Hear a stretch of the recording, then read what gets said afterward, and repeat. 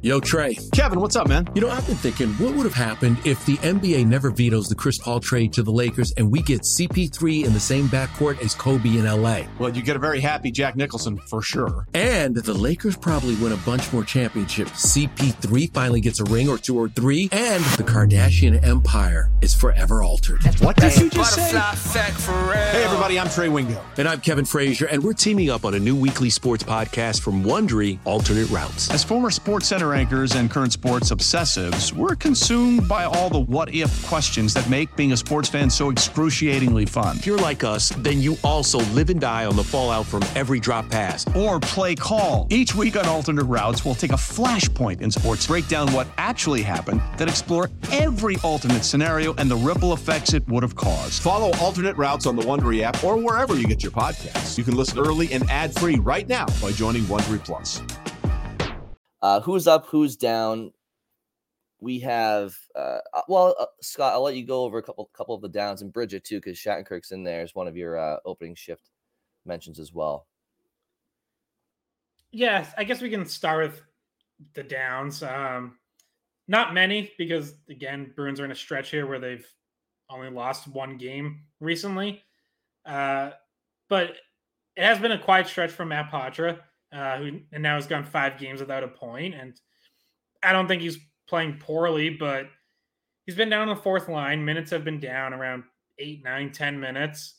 And Montgomery basically said, he's going to have to, he's playing fine, but he's going to have to earn more ice time. And listen, it's not, I don't even think it is a problem. I know some people on Twitter, they get mad every time Matt Poitras ends up under 10 minutes. And, you get the whole, how's he supposed to develop if he's on the fourth line? He's only playing 8 minutes. And it's like, guess what? He's on a Stanley Cup contender. I'm sorry. He's not just going to be handed 14 minutes when the guys above him are playing well. Look at the Bruins' top 3 lines right now. Who are you moving off? Who's getting their minutes slashed?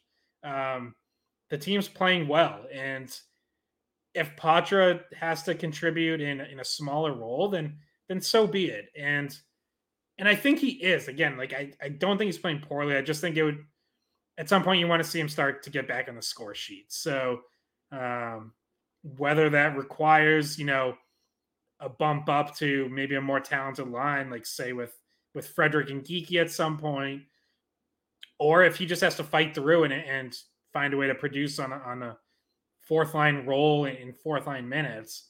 Look, other guys have put up some points on that fourth line. Danton Heinen was on the list on the fourth line when he got a hat trick. So, a down only because the points haven't been there, really. Yeah, and down in the lineup a little bit as well from where he started the season to the fourth line now, and down in minutes a little bit. So I would agree with you on that. And then Shattenkirk, who we mentioned earlier, the problem with this is I do really wish I had a little bit more information about the extent of an injury, if there even is one, because then that takes away the healthy scratch, 100%, because healthy scratch is a pretty good indication that you're having a little bit of a down stretch, that at least in coach's eyes. But if it's not 100% healthy, then you're getting someone else in there. But I will say Weatherspoon has been playing well enough to keep his spot in the lineup, which means somebody else is getting pushed out now that Forbert's back. And obviously, more than likely, something we've said since the early parts of the season, the 6th and 7th defensemen on this team probably will cycle in and out. So both of them are going to be scratches at different points depending on matchups and do you need a big guy or do you need someone who can move the puck better? So it's just kind of, we're kind of just starting to see exactly where everybody lies in the depth chart. And then I wouldn't be surprised also if Forbert gets more rest time because he had a really slow recovery. So I assume that to try to preserve his health, there would be some rest built in for him. But yeah, Shattenkirk has to go on the down this particular week because of the scratches. For ups, we do have Frederick, Coyle, Marchand. I think outside of David Pastrnak, I do think that those have been your three best forwards this year. I think, I mean, obviously James Van Riemsdyk is up there in points as well, and there's an argument to be made for him. But if you're just talking about Frederick's overall development and importance in that, where he is in the lineup to create that depth in scoring, obviously Charlie Coyle has stepped up in a major way this year. We talked about Marchand a lot. So there's those three individuals, and then we also have Danton Heinen and Jacob Lauko, who I think had his first multi-game point streak of his career. His first goals of the season has come in the last few weeks as well. So wherever you guys want to pick up those pieces with those ups. Yeah, well, with Lauko, mentioned it earlier, but he ends up out of the lineup Thursday night, which I'm assuming there's some sort of minor injury there. I'm assuming he's one of the guys Montgomery was talking about, needed to see in warmups. Because, yeah, he'd been playing really well. 2 goals in his previous 3 games, 3-game point streak, grapes everywhere. So, yeah. You and the grapes, man. Scott, so this comes because Scott asked him a question about the grapes in one of the, was it the last media availability that we get to talk to him? Scott just went right for the hard-hitting questions about the grapes. So yeah, it was, that was Wednesday or Tuesday practice or Wednesday pregame. I don't know. I forget. It all blends together, but yes, it does. I have no idea what day it is, guys. But Scott, please explain to people who maybe don't understand the grape thing quickly, since you mentioned the grapes. Lauko loves grapes. So the way he told it was like he always would eat fruit before games anyways. That's not true. Donuts. There was donuts at one point. He said in Czechia, like the team would always have like a fruit spread. And then he got to Providence and they didn't really have that. So he started bringing his own fruit. And he said he tried a couple other fruits, but they were too messy. He'd end up with sticky hands. So he ended up settling on grapes because they were easy to eat. They were clean. And he likes them. So wait a minute. Hold on a second here, Scott. Sticky hands. I mean, Bridget's onto something. I mean, Mark Diver told us that Lauko, he preferred donuts in Providence. Maybe that's where the sticky hands came from. What fruit's giving you sticky hands? Yeah, it's more like maple glazed donuts, or I hear those make your hands pretty sticky. But yeah, well, everybody knows a donut with strawberry frosting is a fruit. Is a fruit. Yeah, that's a fruit. It counts. No, well, when I first saw him, so if you watch like the video on NESN of like the guys walking in, or you see them post on the Bruins Instagram like pictures of the guys walking in, look at what he's holding. He's almost always got a big full bag of grapes in his hand as he's walking in. I hope one time he just starts eating them as they're filming him or something. But my immediate thought was grapes are also full of sugar. So if you like, a nice sugary donut, like grapes, you look better. You're like, look at, I'm eating fruit, but it's also just full of sugar. Like when I was on keto, that would be a no-go in terms of something that I definitely couldn't eat. So yeah, well, hey, a little sugar before the games, nothing wrong with that. Helps get you up. But Loves, what are you eating? I'm eating fruit, buddy. It's a caramel apple. Come on, it's a candy apple you're eating there. Chocolate covered strawberries. Yeah.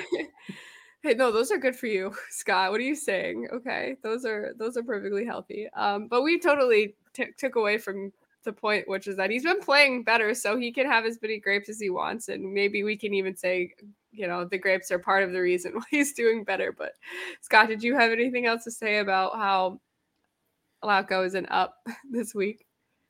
No, I'll throw Charlie Coyle out as another up. I think Brian mentioned him, but we haven't talked a ton about Coyle, but 2 more points for him Thursday night. And he played 21-30.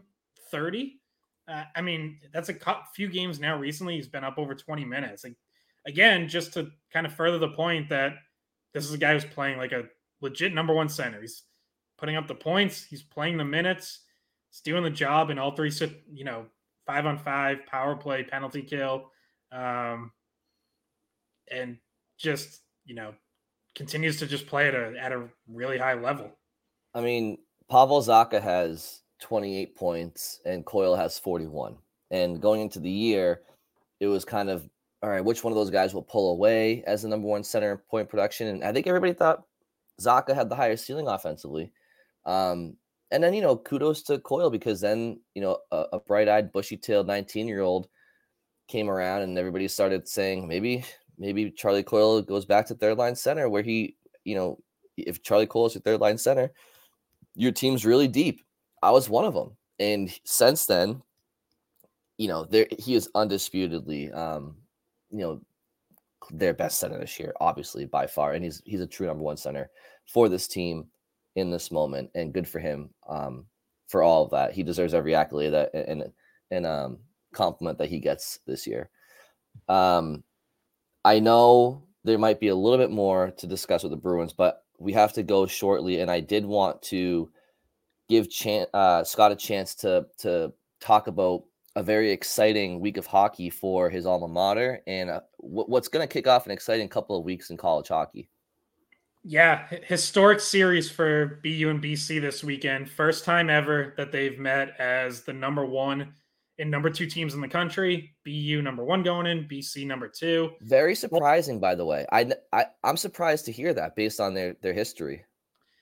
Yeah, and I think so. I don't know exactly how long like the poll era counts. I don't think it goes all the way back to like the 70s, because BU and BC did play in a national championship game in 1978. So I'm assuming if there were polls, they would have been 1 and 2 going into that game, you'd think. So, but anyways, yeah, regardless, historic. The last time they faced as even top 5 teams was 10 years ago, 2014.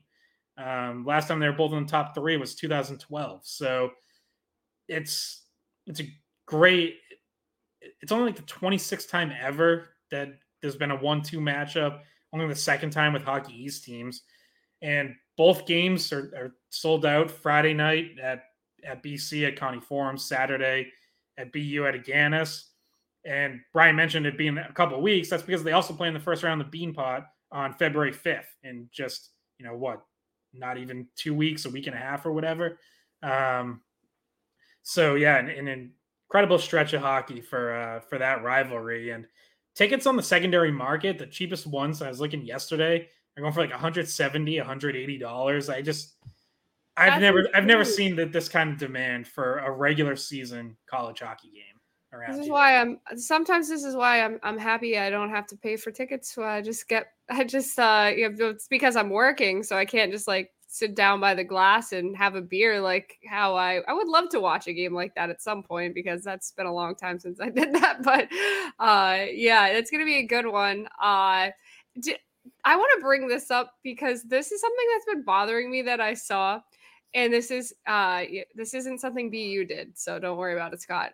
But Ryan Leonard for BC just like screaming at Merrimack's goalie.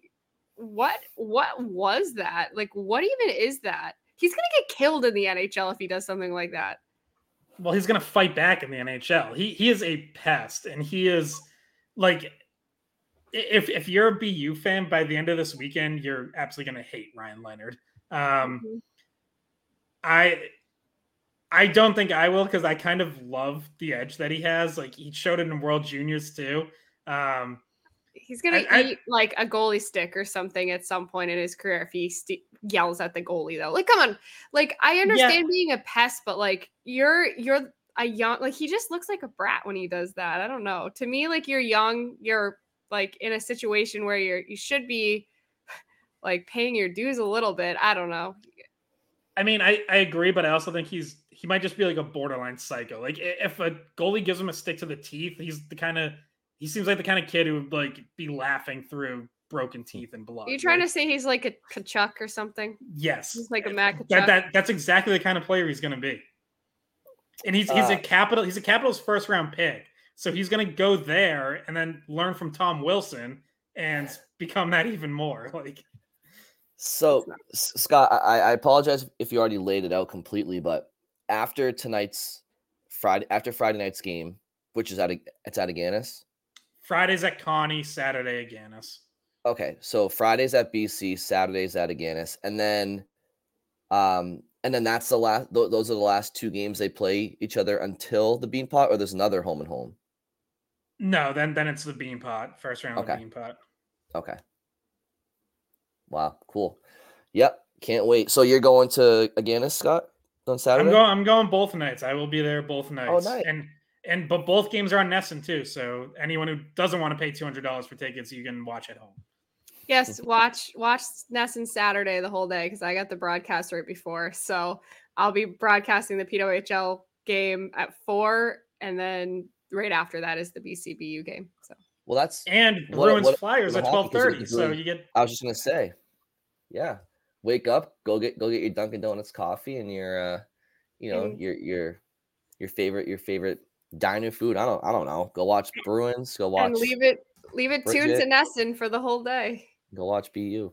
Yeah. I'm gonna be scanning Nesson both nights for like somebody throwing popcorn at BC players, only to see that it's Scott with like a Michael Ruzioni jersey on. Boo! Boo! All right. That's what he does when he's a fan. He usually has to keep it tame in the press box, but when he's a fan, he's an animal. So that's what I do to Bridget in the press box. That's not true. That's what I do to Scott. What's the BU fan chant at the Beanpot? Like fuck them up, BC sucks, or something like that. They've technically changed it to rough them up. Yeah, no, not to make it PG, but I think there's still a lot of people who say fuck them up. So you think? I could just see I could just see like BU scoring a goal, and like you have the band in the top of the balcony at the Garden with their playing the music, and you see Scott about Scott's going crazy. He's like pounding his chest. Scott's got his shirt off, painted red with BU and white paint on his chest. What? No, I'm not moonlighting as Sasquatch. That job's already taken at BU. It's been covered for a couple decades now. All right. Well, I think that probably wraps it up. Hope you all have a wonderful weekend and enjoy all the hockey as we just mentioned, and we will talk to you on Monday.